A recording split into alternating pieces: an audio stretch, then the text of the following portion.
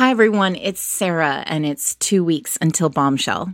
Bombshell is the first in my Victorian-era girl gang series, Hell's Bells. It features a kick-ass heroine and her kick-ass friends and a hero who doesn't mind watching her kick ass.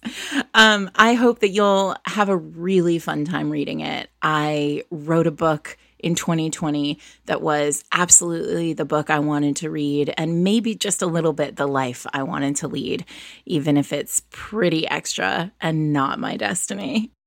You can find Bombshell, like I said, wherever books are sold. Links are in show notes. A pre-order would be fabulous. And if you pre-order from one of the 5 romance-friendly indies that are hosting Fated Mates Live on August 24th, you get Fated Mates stickers, signed book plates, and Bombshell-specific swag from each of the stores. And you get a ticket to Fated Mates Live, which, if you've been to one before, you know is a really fun time. We have 10 awesome authors with us, and we can't wait to host you. That's August 24th. Links are in show notes as always. And now, on with the episode. Happy anniversary, Jen. Thank you, everyone. It's Jen's wedding anniversary today. It is my wedding anniversary today. And she's taking time to talk to us, losers. Well, that's what happens when you're married for 20 years. It's fine. Mr. Reed's romance had to visit his parents in Texas, so he's not even home. Well, it's not a big deal. Anyway, we like love on Fated Mates, and so happy anniversary. Why, thank you. You are listening to Fated Mates. We're coming at you in your ear holes. I'm Sarah McLean. I read romance novels, and I write them. And I'm Jennifer Prokop. I'm a romance reader and critic. And we are trying to be professional. Eric gave us a note last week that was like, you guys, your beginnings and endings are really a mess these days. And I'm like, look, it's 150 episodes in. These MFers know who we are, but we should do better. But you know what? I don't think all these MFers do know who we are. And that is Eric's point. So, fair. Hi, everyone. We're going to try and be more professional. I called our audience MFers, so already it's out the window. But like with love. Of course. Magnificent Firebirds.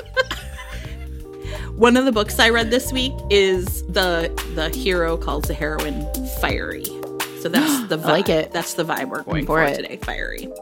I would like for somebody to call me Fire. I think that's cool. Anyway, why don't you tell everybody what we're going to do today? I'm excited about this one. I am too. I really am. This is a favorite of mine. And our topic today is assassins. Sure. I mean, we love it. We love an assassin. We love assassin romances. Well, and actually, so sometimes we decide on a topic and then a couple days we spend, I don't know, thinking, sometimes reading, sometimes just thinking. And I wake up sometimes in the middle of the night with like smart things I want to say about the topic, and then I put them on my phone. Like I take a note in the middle of the night so I don't forget. And the thing I was thinking about with assassins is that this is an example of a trope in romance that is very big in pop culture. There's lots of movies and television shows about assassins. And I think it's a place where you see the influence of those things on the way it works in romance. So I would say this is like also interesting for us because usually we're talking like you know, there's no secret babies in movies. Not in the same way. Not usually, no. So I think that this is an example of a trope where romance is kind of following the lead of a lot of other things. I think it's in conversation with them, and I think that'll be interesting. I was trying to think about just sort of the genesis of the assassin in pop culture, and I, a while ago, several years ago, tweeted that like I started to get really into Assassin's Creed, the video game. Yeah. And I mean, when I say really into it, I mean I remain really into it. There's usually a new Assassin's Creed game every November, and I always have a book due like right around November, December, and I always get it as a gift for Christmas, and then I like can't play it. I can't play it. Like I cannot allow myself to play it until I am done with my book because when I start a new Assassin's Creed game, like I just play it like I'm a 12-year-old boy. Like not to, put too fine of a point on it. Exactly. I just like get me a case of Red Bull and close the door because I just want to like garrote people throughout history for the next 2 weeks. Fair. So, and this will come as no surprise to those of you who have read my Bare Knuckle Bastards series because Wicked and the Wallflower is basically Assassin's Creed Syndicate fanfic that HarperCollins agreed to publish. So there we are. Anyway, but the point is that in the midst of all these Assassin's Creed games, at some point over the last however many years, I tweeted like my kingdom for like a real deal assassin romance. Like a old school medieval or like even pre-medieval, like 12th century assassins, really doing the business. And interestingly, there was the recommendation that always comes up whenever I say this, I am going to talk about today. Okay. So, see? But I think that this assassin question is like, I think what's interesting about them is that we somehow set them apart from other criminals. Like, yeah. They're not like we were just talking before we started recording. Well, like, I guess all those mafia books kind of can be, but I think they're different. I think what you get too. from an assassin book is very different than what you get from a mafia book. Well, okay. So I was thinking about this too, and I have a couple of theories. So one is I think you're right about Assassin's Creed really bringing it into pop culture in a new way. When did that video game, I will Google why don't while you look. Talk. I was thinking a lot about movies. I mean, so assassins sometimes like work for the government. And so for me, I feel like Black Ops. Right. And I feel like, but I think it's like the ultimate. We've talked a lot about like the heroine's journey, but I feel like what an assassin is the hero's journey. Talk about like this loner out there in the world doing his business, trying to defeat evil.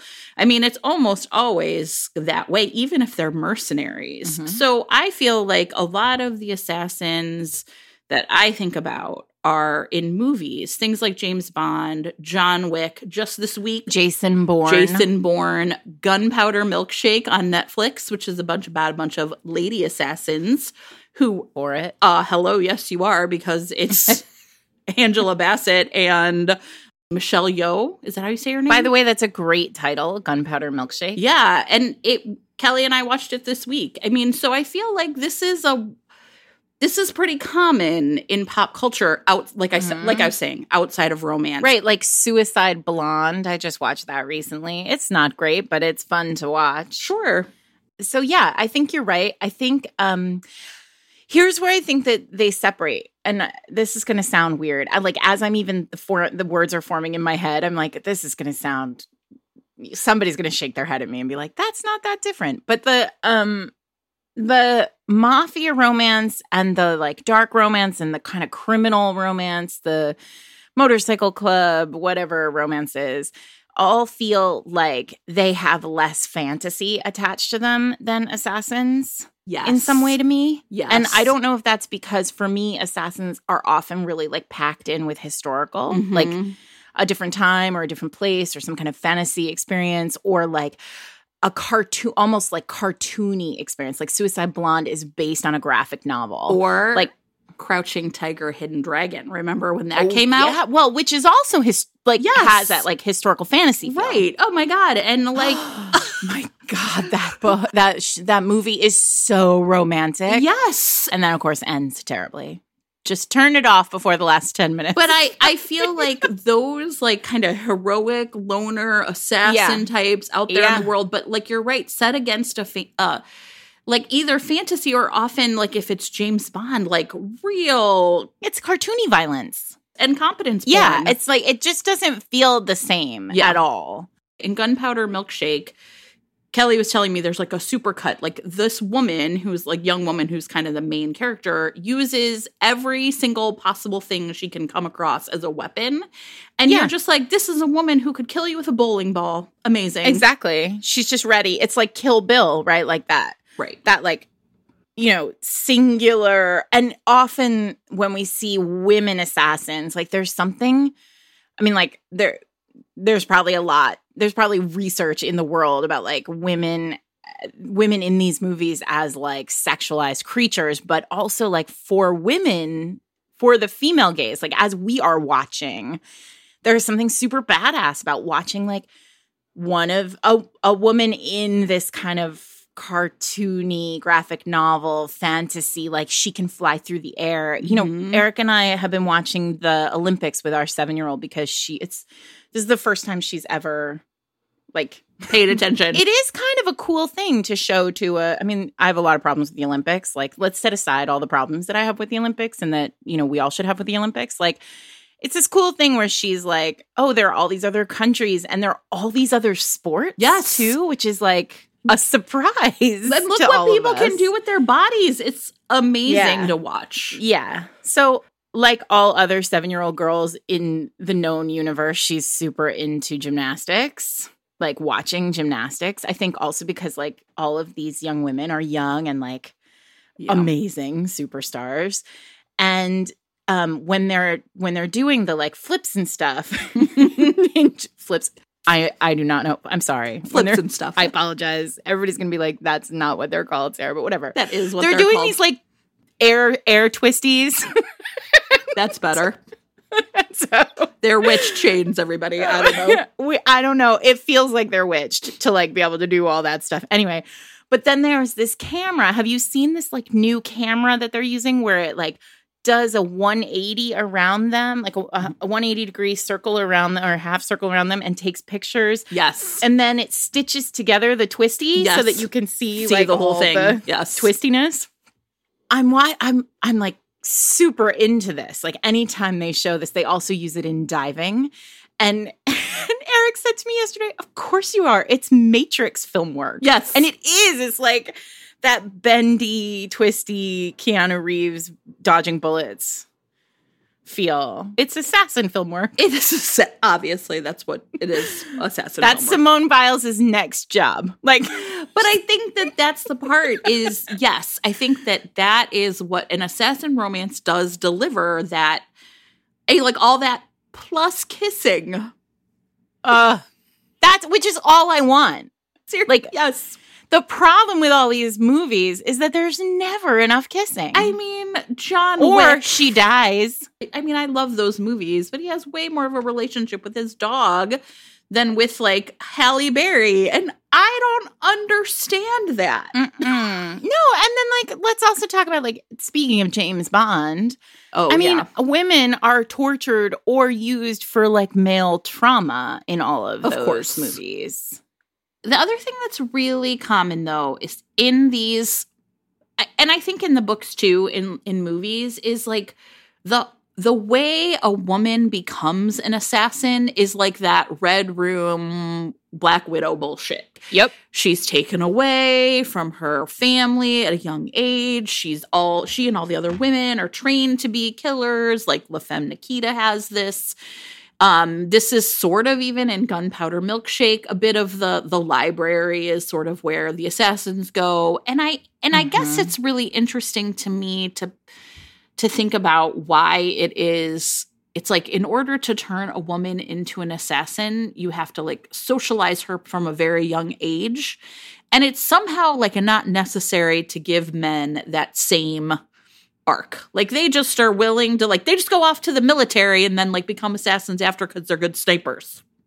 You know what I mean? Yeah, it's interesting. That's a good point because so my favorite sort of like film assassin, who I guess isn't really an assassin, but like is Jason Bourne, right? Who's Black Ops and like has been reprogrammed. Yes. And like taken off the grid, right? I mean, I think that first Bourne Identity movie is great. It's a really fun movie to watch because it has that twisty, turny, ending.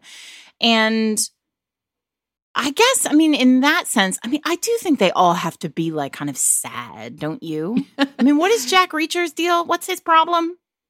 Jack Reacher's problem is that, I mean, I don't know, he doesn't know how to use a washing machine, but also his, you know what, Jack Reacher's problem is that he he is essentially like judge, jury, and executioner. He is traveling around and he runs into problems. He's his own vigilante yes, man. he's a vigilante. It's not like someone is like setting him off and like, go kill these people. No. He just is like, these are bad people who deserve to die and I'm willing to do it. I mean, it's pretty fucked up. But I also think it's a lot in Reacher about how, I mean, I feel like the big overarching theme of all the Jack Reacher books is that like, America is really corrupt at its core. He's almost always in like small towns, which sometimes in pop culture are really valorized. And instead, that's where he finds like the gnarliest shit people do. So I don't know. So that's slightly different because that's vigilante and that's a different kind of thing. Yeah. Because assassins have to have a nobler goal in some way, I think. At least that's what I kind of started to come to think about here in the books that I have for this interstitial is this like concept of assassins as serving a higher purpose, whatever that purpose or power may be. They're always taking out a bad guy and that person has always done wrong. And so even though it's extrajudicial, it's seen as somehow being worthwhile to do. But it seems like in my books, at least the books that I've chosen, they are all serving some sort of like larger purpose, a government, a god in one case, like an organization with more power than them alone. And so they are able to kind of like do their own, do justice like in a certain way. But then you think about, I mean, I said Jason Bourne. It's not true. Of course, my favorite assassin in pop culture is Val Kilmer in The Saint. Did you hear? Listen, obviously, we have to have like a small moment to talk about Regé-Jean Page, who's about to become the next saint. And honestly, here's what I will say: if Val Kilmer has to pass on this baton to anyone in the world, let it be Regé-Jean Page. We're all pretty excited about it. I mean, what a visionary. I will watch it. What a visionary that he was like, this is the thing that needs to be remade. Yeah, we were all like, ooh, maybe he'll be Black Panther. Ooh, maybe he'll be James Bond. He's like, no, the Saint. And you know what?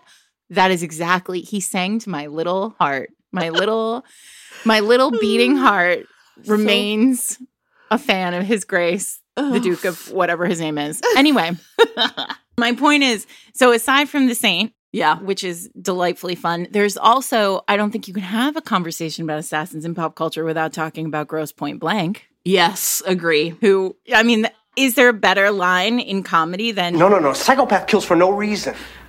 I kill for money. It's a job. That didn't sound right.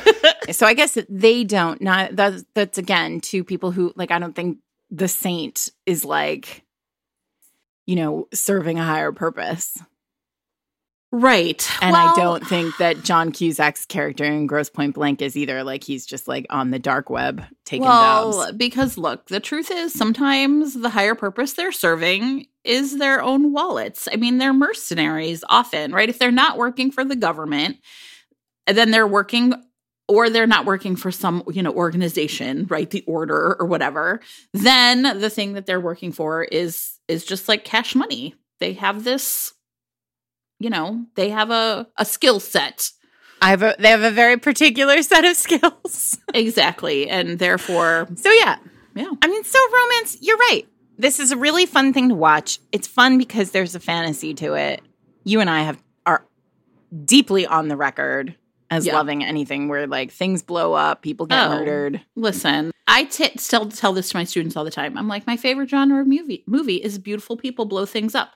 Like, that's all I want. I want handsome men to blow things up, preferably in ties. I would like beautiful women, maybe in, like, Louboutins to blow things up. I want all of it. I want them to slow walk away from fire. Looking gorgeous. Yes. So maybe it's best not to overthink it. Like, we are Americans, deeply rooted in American culture. Yes, but I want them to slow walk away from fire looking gorgeous with another person. Sure. A la Antonio Banderas and Salma Hayek in Desperado. Oh, God, yes. We'll put photos. Look down at your podcasting app. We're definitely going to put that picture right here. I feel like the springboard then into talking about romance from movies has to be Mr. and Mrs. Smith. Mm-hmm. I mean, my God, talk about chemistry. I don't think they even probably needed a team of people to make actual fires. They just put Brad and Angelina near something, and it caught a flame. Of course, he left his wife for her. Of course, he did. Like, they're just incendiary. And that whole movie, that spy versus spy, assassin versus assassin. Yeah. So this is the thing. So in that moment, we're sort of promised, we're given, romance readers, viewers are given the thing that we have so desperately wanted for however many years, since like the beginning of James Bond in movies, where like we're finally able to see beautiful people blowing things up and then making out. And also blowing things up while they make out. Even better. Right? Like, it's just making out is a big piece of that movie. And that is probably why when we did our spy episode, which we did with Nana Malone, all my picks were Mr. and Mrs. Smith rewrites. You know, we also sort of touched on this a little bit when we did the fanfic episode with Christina Lauren, that like romance is always kind of iterating the world, the rest of the media in the world. And I mean, the spate of Mr. and Mrs. Smith knockoffs are because Brad and Angelina made you want to, you know, blow things up and make out with someone. Yes. Interestingly enough, important that we have to say Donald Glover and Phoebe Waller-Bridge are now co-writing and starring in a new Mr. and Mrs. Smith show, which is going to be fascinating. But also, I love those two, so sure. Yeah. Okay. I mean, I'm going to watch it right after I watch The Saint with Regé-Jean Page. This, to me, when I think about a lot of romances that are assassin romances, I feel like this is really the case when I read them, where I think what I'm doing is reading an author who's like, I am trying really hard to deliver that experience plus kissing in these books for my readers. If you love these movies, then you are going to roll up and see, you can, you know, read this book. And I think that that's the part that I really appreciate is, you know, I'm getting the best of both worlds then in this book, because often in a movie, they're going to kill somebody off. the love interest is not going to exist the same way. So, but in this case, you're promised, right? Like, it's such a safe danger. It's, you know, the perfect kind of danger for a romance novelist. Yeah. For a romance reader. I just want to also say, so when we had Nana on, she had written The Spy in 3B, which was a Kobo original, and we talked about it. That's the one, for those of you who don't remember, that's the one where they basically bang on a Ferris wheel, which is fine. Terrific. I'm for it. And so those were kind of rival assassins who were working for what appear to be kind of like black ops, like mercenary organizations. They don't work for governments. They work for like two separate organizations that are sort of hired out. They're hired guns for governments. And then in the second book, which completes, so the first book ends on a cliffhanger. I think, can I spoil the cliffhanger now? Sure. I mean, it's been a while since we had Nana on. I haven't read it, but I feel like I could guess. Skip forward. Well, you read the first one, didn't you? I don't think I read all the way to the end, because then I remember she's like, it's a cliffhanger. Don't read all the way to the end until the next one's out. Exactly. Okay, well, I'm going to spoil it because now it's all out. So it's really just the 50% mark. Sure. She accidentally they don't know. The part of the joy of this book is like this cat and mouse game. The first book is this cat and mouse game of like, they don't know the other one is, they think the other one is just like a totally normal person. So they are hiding, they're dating and hiding their assassinship from the other person who is also an assassin, but also hiding their assassinship, right? And then it becomes clear that, like, this has all gone south and they're both assassins. Yeah. And then she accidentally shoots him. Not kills Of course. him, but she accidentally shoots him. And that is the end of book 1. So book 2 begins with her being like, oh, shit, I have shot my boyfriend. Which, because Nana is such a, like, very, very clever, like, very funny writer, like, it works perfectly. And the second book is aptly named The Assassin in 5F. And it's really great. Basically, now it's, holy shit, we're both assassins. I've actually shot you. and now, like, the fallout from there is the second book, which is, you know, also super great. Because at the end, they get together. Spoiler. Of course. It seems like that would be hard to come back from. I wish I would have guessed, because I was like, how can this like, what would be the potential, like, cliffhanger of this book? And I was like, it's got to be that one of them thinks they've killed the other one. Right? Exactly. Exactly. I mean, she doesn't think she killed him, but she does. She did shoot him, and he is not thrilled to have been shot. I mean, who can blame him? That seems like a reasonable way to feel. But here's the thing. So Mr. and Mrs. Smith, that conceit, that sort of setup is about rivals. Yes. It's rivals to lovers. Like, they're on an even playing field. The other version of assassin romances that I really love is I'm supposed to kill you. Well, okay, we can talk about that next. And then I would like to also posit that another option is assassin saddled with some new, rube who doesn't know anything that they have to save. Yes. And they have to protect. Yes. That I also enjoy. So I really enjoy that too. We got a lot of options like here. Assassin and normal person. Oh, yeah, that's also well, we can go wherever you want. Oh, but wait. Before we go anywhere, we have to talk about Rune. The primordial assassin of fated mates. I know. The poor misunderstood assassin of fated mates. It was so funny because, I was looking up, like, sort of like, romance novels with assassins. And as soon as I saw Rune, I was like, I mean, of course. Look, Rune Part 2. Here we go. Bam. Did you say it all in Rune Week? Because you guys, for those of you who are new to Fated Mates and did not join us for season 1 was a recap and a deep dive analysis of Cressley Cole's Immortals After Dark series. It was 18 episodes long. You should 1000% go read these books. My favorite of these books is a book called Sweet Ruin, which is book 17 of the 18. I think something like this. I spent literally 16 weeks going, just wait until Rune. And then when Rune Week came, we did a massive double episode because I had so much to say. I don't even think I said anything the entire episode, basically. It is a fucking delight. He is. So, also in books, in romance especially, often assassin books come with a level of fantasy / paranormal / unrealistic world. Rune is in the conceit, in the world building of the Immortals After Dark series. Rune is what's called a dark fae, which means he is half demon, half fairy. And in doing that, he becomes what is referred to as a bane blood, which means every bodily fluid Rune has is poison. Literally will kill you within seconds.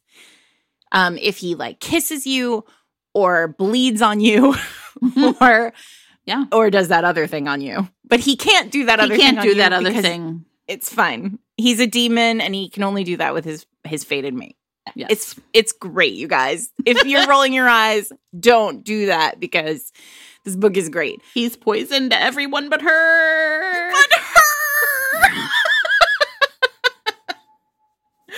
Anyway, so he is he is the assassin of what's called the Morior, which is like the big bad of the third act of the Immortals After Dark series.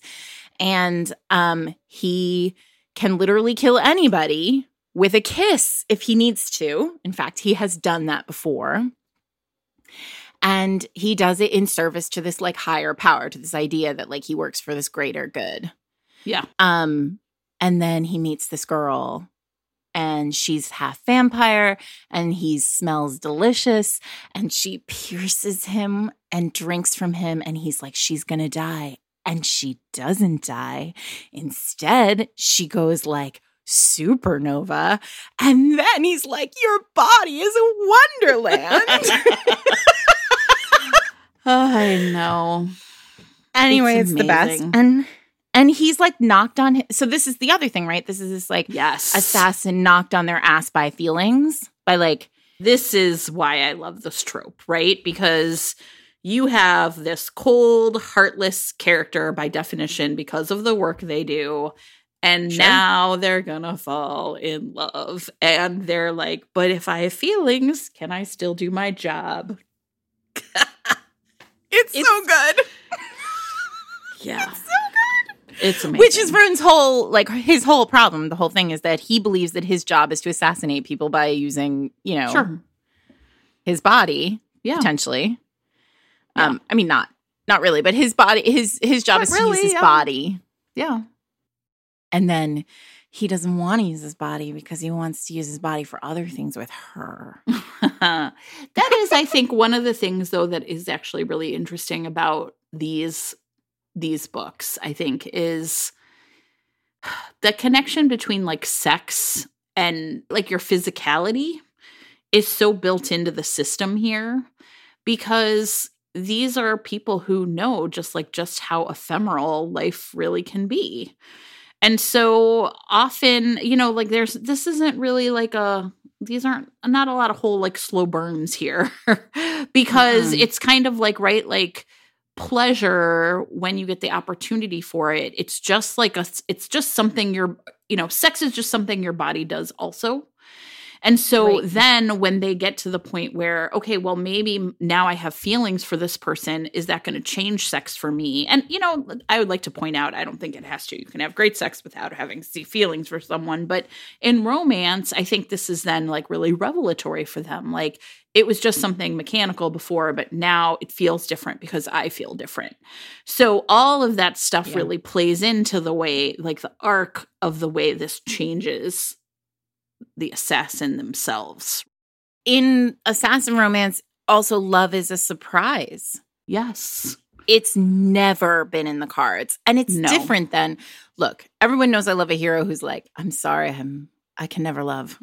And it's like, because one time he got a hangnail and you can never love. But like, for these people, like the way that they do their job is they've been basically built into a feelingless machine. Yeah. Right?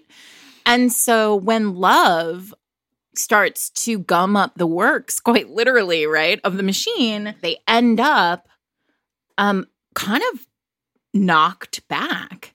So I'm going to talk about one of my books, even though we've been talking about books. Like I said, on Twitter, whenever I ask for like a real deal, like old school 12th century, you know, assassin romance, people recommend Robin Lefever's Grave Mercy to me. And that is first in the His Fair Assassin trilogy, which I have not read the second two, although I have literally just downloaded them because I am so excited. I've had this book on my Kindle for 1,000 years because I have been meaning to read it. And then finally I was like, I have a reason to read this book. It was sold to me. Part of the reason why I sort of hesitated was because it was sold to me as a YA romance, which I think it is. I mean, like it certainly is. Like I think it's supposed to be a YA romance, but yeah, nobody sold that right to me because it is actually not. It does not feel like this main character does not feel young at all. She does not feel like she is trying to like discover herself at all. Like she feels like she is fully formed and understands who she is. And so anyway, it begins with our 17-year-old heroine, Ismay. It's set in the 1400s in a kind of reimagined Brittany during like the wars between France and Brittany when Brittany was like subsumed into France. And but the history is twisted to include this sort of sense of magic that is there's like a layer of magic over the the top of the history. And it's like very gossamer, this magic. The heroine is, you meet her like, she is literally on the first page being forced into a marriage by her brutal father to a man who is equally as brutal. And in the moment when she she sort of escapes him because she is cursed, or at least like it is believed that she has been cursed. She has I love a curse. What sounds like a like port wine stain like across her back, and it's supposedly like the theory is that she is marked by the poison that her mother tried to use to abort her when she was in utero. But it didn't take. And so instead she was born, the theory is like she was born of the god of death, right? Like because it didn't take and therefore she was born. But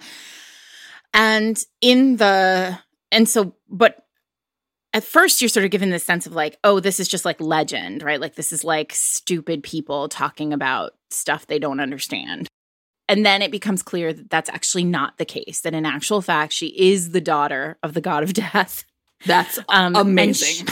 Yeah, it's fucking great. And so she is like, she escapes however, it doesn't matter. She escapes from this like terrible husband and also like talk about a book that like launches like a cannon. Like within 5 pages, she's like saved by somebody, like thrown into a like boat and taken off to this convent, which is a group of nuns who serve the god of death.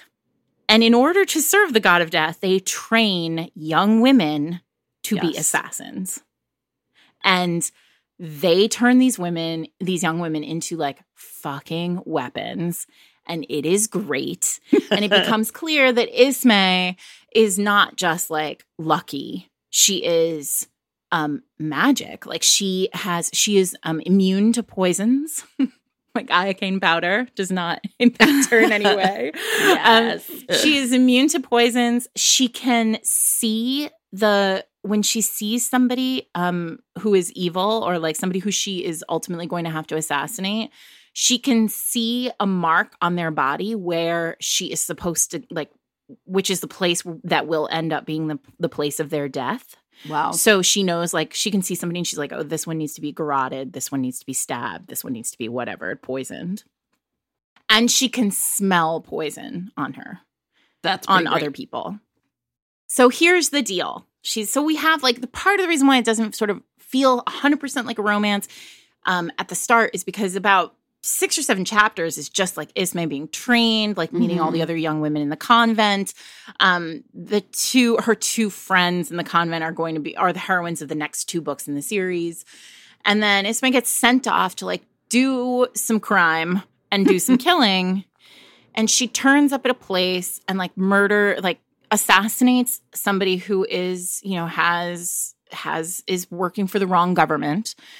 And in walks this like handsome dude. And he's like, what the fuck? Who are you? And she runs. And then he turns up like the next morning at the convent and is like, your assassin stole my kill. I needed that guy because I needed to like get information from him. And it turns out they're kind of working toward the same goal, except she's an assassin and he's like trying to actually, like, he's working for the government. Mm-hmm. And then over the course of the book, like within, but they're super drawn to each other. And then there's like talk about a fake relationship story that I was like super into, because then like the abbess of the convent is like, all right, well then she's going to go with you to court because we need, like, you can work together, but she should go as your mistress. And he's like, I don't take mistresses. And the abbess is like, well, you do take this one. And she's also been trained not only in like killing a man with like 17 different kinds of weapons, but also trained to like seduce a man, use her feminine wiles, like manipulate anything, like manipulate the world around her however she needs to. And then of course there's like intrigue and the two of them start to fall for each other. And then there are like a bunch of almost kisses and then he's poisoned and then she has to figure out how to like save him. And then when she figures out how to save him, it's so sexy and it's just great. I tore through it. It took me like 2 hours to read it. I loved it so much. And like by the end, of course, there's a happily ever after. Like, there's this moment, like, and he gives her, like, but it's this sense of just the whole time she's like, men are terrible. Men are instruments of our demise. Men are instruments of pain. Like, I don't want anything to do with men. Like, the convent is like the right choice for me. And then, like, he's this man who, like, runs counter to everything that she has believed about men, you know, for her whole life. Yeah. And it's not like, oh, he makes her love men. It's like he makes her love him. And there's this moment where somebody says to her, like, do you love him? Like, you're willing to give up everything for him, for a man. And she's like, no, not a man, like him. Like, so it's like feminist and cool. And gosh, she's so badass. And I cannot wait to let my daughter read this book. Oh, I love 7, that. so That's that's feeling. it's going to be a time, while, right? Yeah, right. Sure. Honestly, next week after the twisties are over. I'm like, honey, some people are the daughters of the god of death. It's a good place to start with like straight up fantasy, because I feel like the other 2 series I want to mention is, so we should mention, although I have not read them, Sarah J. Maas, her Throne of Glass series is about a young woman who's an assassin, and it starts off with her. I've read the beginning, and then I just kind of ran out of time, but I was like, oh, I want to keep reading this. Well, Sarah J. Maas loves an assassin. Yes. So, you know, that whole series is pretty great. The woman who's the assassin, she starts off essentially enslaved in the salt mines, and she gets like picked up and taken to see the prince, and he's going to like make a deal with her. And she's terrific. And I think this is, you know, that series has been around for a long time. I think the first one, it's got to be 10 years old at least already. Now I want to kind of look. 2012. Yeah. So, you know, that, and also it's 7 books. So that whole series, the thing about some of these big fantasy series is, you know, I know sometimes people have like, I don't want to start it until the series is over, so you can safely dive into that one. And then and I think that is also marketed as YA, although I'm not entirely sure. I think that one is maybe so sexy. Yeah. Yeah. I should say the Robin Lefevre series is like, there is sex in it, but it is not on the page really. Like, it's, you really have to know what's happening to know what's going on. So it is very safe for young readers if you are looking to like share a romance with a young person in your life. Perfect. But also, Robin, if you're listening and you would like to write me some like filthy fanfic about that particular scene, you know, the one I'm talking about, I'm sure, like, I'm here for you. Using your powers for good and not like evil. Filthy outtakes can come my way. Now, there's another series, the Kate Daniel series by Alona Andrews. Everyone has heard me talk a million times about how much I love the Hidden Legacy series, but I also really love this series. It's 10 books. Kate Daniels is a kind of mystical assassin. She's got this like magical sword, and she was raised by a man who essentially, when she was a young girl, like forced her to sort of fight like gladiator style. So she can kick everybody's ass. And this is a really cool, the world building in this is really interesting to me. I think it's set in a future Atlanta where there's magic or like not magic, like sort of the technology will rise and then like magic just doesn't work. But then when the magic is up, like technological things won't work. And it's almost like waves of it come through, you know, just like space or whatever, who knows how it happens. And she ends up running kind of in book, and I will be honest with you, book 1 is their first book. It was a little slow, a little clunky for me, as first books can be. And I often recommend to people that they just start with book 2 of the series. And then if they really like it, they can go back and kind of read book 1. But book 2 is like going to get you, you know, as sort of a faster ramp, I think, up into the world. And what happens in this is she runs afoul of this guy named Curran, who is the head of the local like werewolf pack, but a clan of shapeshifters. And actually all of the different shifter factions report to him. He's like the Beast Lord. And of course, she's going to fall in love with him over the series of these 10 books. And there's lots of amazing secondary characters who get their own books or are getting their own books and series. And so if you are it's a really, really fun read, and I love the Kate Daniels series a whole lot. So if you like sort of that fantasy assassin, I feel like we have now given you a couple of really good options. So well, do we want I have another one. Oh, you have another one. Okay, go ahead. I do. And I gotta say, you guys, I think we've all missed this one. So Jen knows how I feel about it. I'm so confused because in June, a book came out by India Holton. I believe it is her debut. It's called The Wisteria Society of Lady Scoundrels. And it's the first in a series. And it is an assassin book. The heroine is named Cecilia Basingwaite, and she is a Victorian woman and also a thief. And she has this like hilariously fun grandmother. I think she is. She might be an aunt. Like she's an older woman. And we meet Cecilia like in her townhouse in Mayfair or wherever.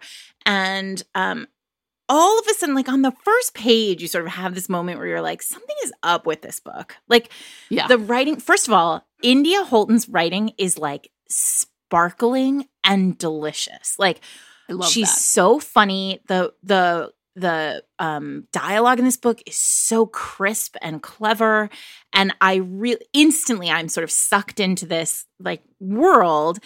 And instantly I opened this book without knowing anything about it, I should say.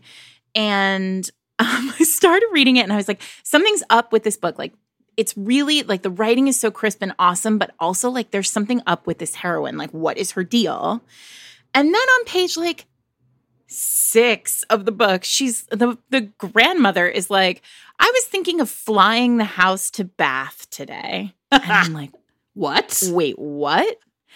And so literally like this world that India has created has this kind of it turns out that there's like an assassin who's out to kill Cecilia. It's her aunt. And he has been hired by this like pirate who has a like house that has cannons. And it's like, and he's the villain of the play is like out to rid England of like women with brains in their heads.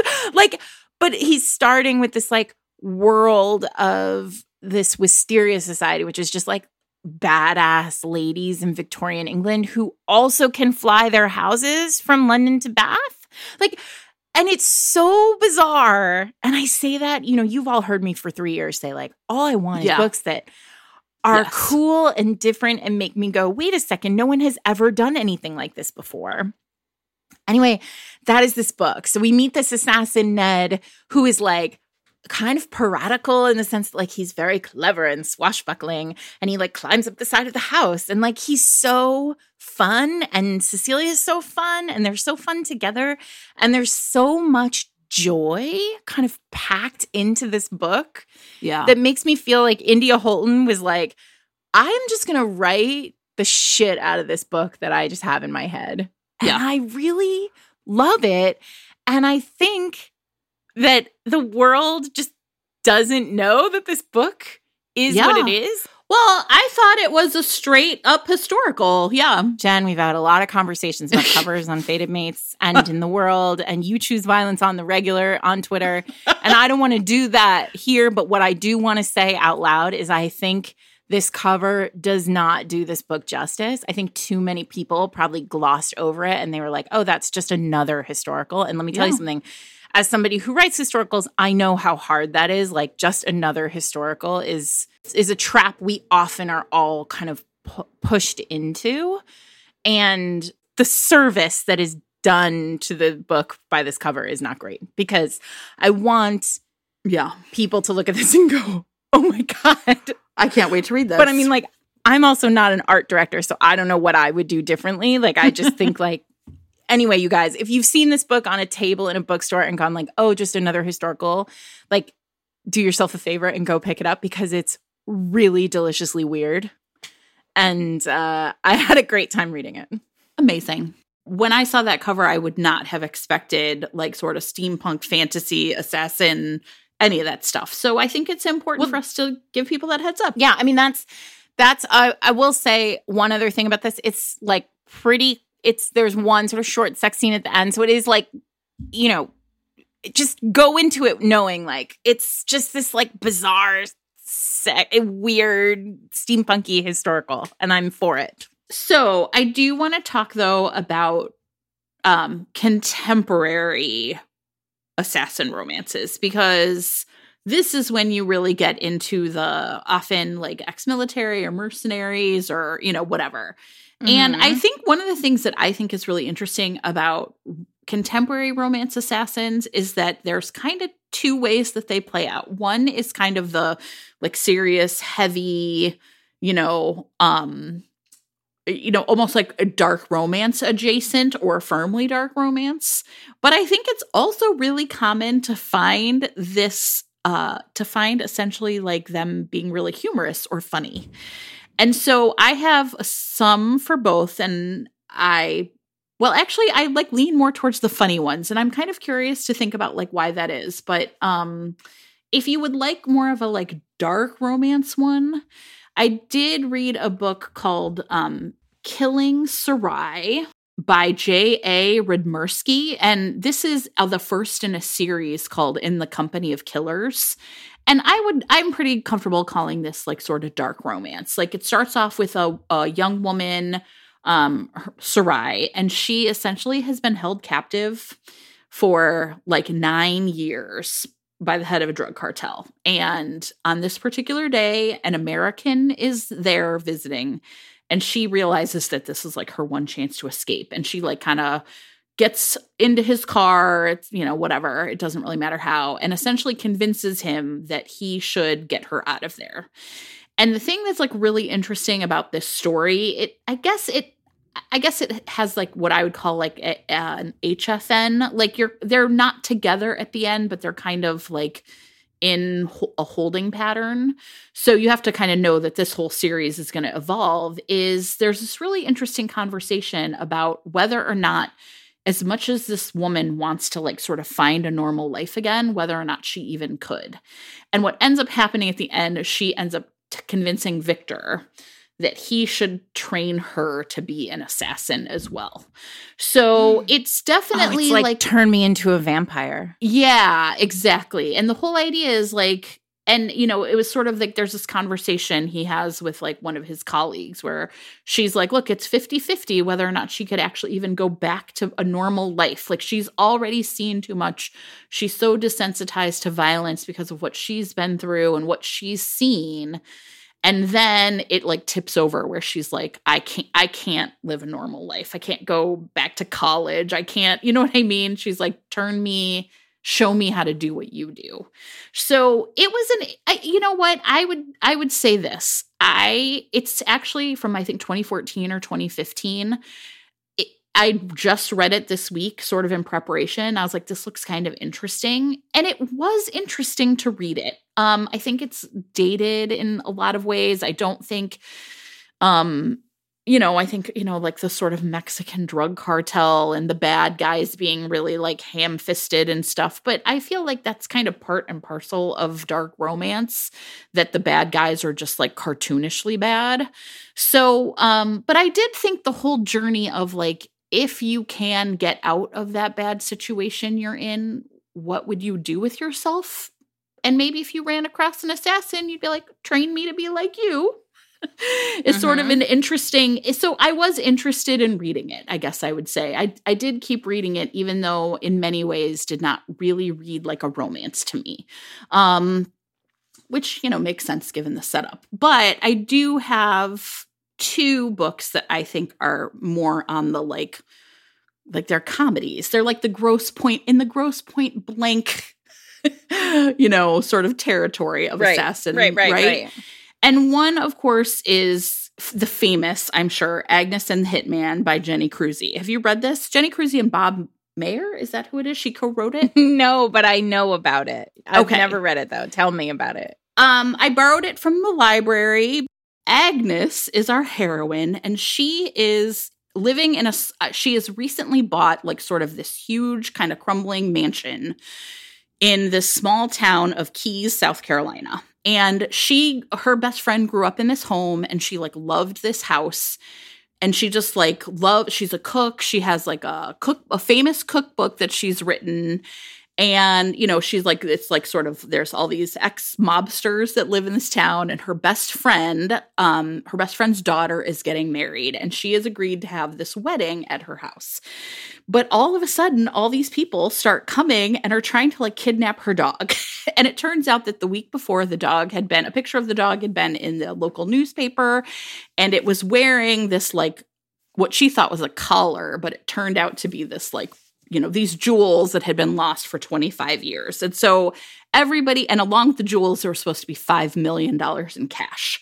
So everybody is trying to essentially like kill her to figure out like where the jewels and the cash are. And so her kind of uncle, who's like an ex-mobster, a retired mobster, gets his nephew, someone she's never met, right? Like it's not her real uncle, whatever, Shane, who's a hitman, to come and protect her. And it's just like a bunch of wacky hijinks for a book with a body count this high, you know, like there's... But this is the thing. Yeah. About assassin romances. Like they sort of have a feel. Yes. And it is just like really charming. Like, right. So all of these like, you know, like kind of, well, so basically her uncle, the guy who, 3 old gangsters were the ones who found the jewels and the money, but no one knows what. One guy essentially disappeared one night 25 years ago, and the jewels and the money were never seen again. So the 2 guys are now essentially, everyone in town knows the story and is trying to find the money and is sending people after Agnes. There's a bunch of wacky hijinks with like the woman who is trying to get her house back, and she never really intended to sell it to Agnes in the first place. And, you know, Shane is out here like killing people on one hand and then like running errands to the bakery to pick up flour for her on the other hand. And it's just really, it's a lot of fun to read. And I think that as I was reading it, I really did think like, I feel like I'm reading Grosse Pointe Blank, essentially. Yeah. Nice. So it is. And then another one I have is there is a series. Okay, I read a book called Deadly Match by Eve Langlis. Langlis? I don't know if that's how I'm saying her name right. And this is one of a series about a bunch of assassins called Bad Boy Incorporated. But I read book number 3. I was sort of just looking through them. And essentially, like, the first one was like, you know, like an assassin in the suburbs, which is always like, right, the fish out of water to me. But in this one, I read the main character, the assassin's name is Reaper, but that's his like actual given name is Charming Reaper Montgomery, because his mom was like some sort of hippie. And the book opens with him essentially like fucking up a job. And he gets another assassin shows up at the same place, and he like, you know, offs the guy he's meant to kill, but this woman shoots him a couple of times, and then he has to really recover. And what's interesting, of course, is you're convinced that other assassin is going to be the heroine, but it's not. So he's 40, he's in his 40s. If you are interested in like older, like characters, you would like this book because he's 47. And what happens is he almost dies. Like he's in a medically induced coma for a while. And then like all the people he works with keep like slipping him sedatives because they know that he'll never stay in bed to like get better. And so he is like, you know what? I'm lonely. And if I had a girlfriend, they would be by my bedside. So he's like, I am going to retire and I'm going to like find myself a girlfriend. So he joins a dating service. And the woman, Anique, who is like the head matchmaker, is like set him up on essentially like 8 or 10 different dates, and none of them take. And so she's like, well, I'm going to have to like handle him myself and like give him some one-on-one service and really figure out what makes this guy tick, because he's on paper a great, you know, he's real estate, like he's got his whole fake background. She's like, why doesn't he like any of these women I'm setting him up with? And of course he ends up falling in love with her. And he has to protect her because she has like a stalker, essentially. So, but yeah, again, still like super funny and like just like really like a lot of comedy where they're like bumbling and stumbling around and, he's saving her. And, I thought it was actually really charming and would definitely be interested in reading some more books in this Bad Boy Incorporated series. It's making me think that like, in actual fact, I mean, obviously not the Grave Mercy book that we talked about, which is, that poor girl goes through a lot before she becomes an assassin. But what's really fascinating to me about this is like, it's almost as though assassins in romance, it is their job, right? Like they kill for money and therefore it's like they can still be fun and funny and like clever and like always quick with a quip. Yes. And it's because in their minds they're like, well, this is my job, right? And that's how they kind of wave away the work. And I think that's cool. Yeah, I agree. I'm also thinking about, I don't know, we didn't talk about The Witcher in pop culture, but like there's so much humor in The Witcher, not from the character of The Witcher, but like around the kind of like how gruff and grim and like, grunty he is. Yes. And that's also another, like he's a mercenary. You can toss a coin to him, right? Like you pay him to kill the monster in your town. Yeah. And I think it's very cool. I think there's something really compelling about those characters, heroes or heroines. Yeah. Well, and I think for me, like I said, the thing that they almost all have in common, and this is like my romance id in every way, so it makes sense that every assassin book at some level would work for me, is it's like taking the loner and showing them like, no, you can have this community too, right?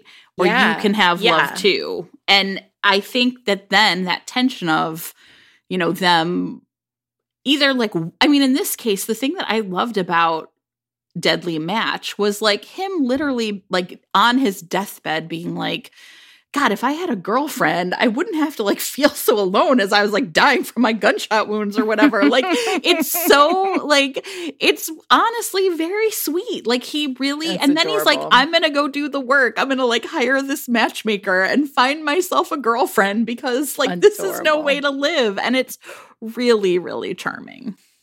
Yeah.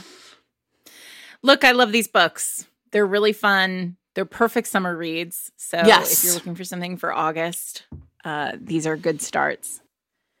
Yeah. And I think, the other one last thing I'd say is often when I talk about movies I like, one of the biggest impediments for people, and this is totally fair, is like the violence is too much. Like, look, I am like a terrible person and can just watch John Wick kill a million people, but I understand that is not really possible for many people. So the other thing that I think could be really appealing about these books is, if you get to a scene where the violence feels too much, but it doesn't because it's romance, then you can just sort of like skim over to a place until it feels safe. So I think it delivers you that like same jolt and of what it is, but it's not like in your eyes and in your memory the same way. And so I think that's another reason why I would imagine, if you're like, wow, people talk about John Wick, but I just know I couldn't possibly watch that.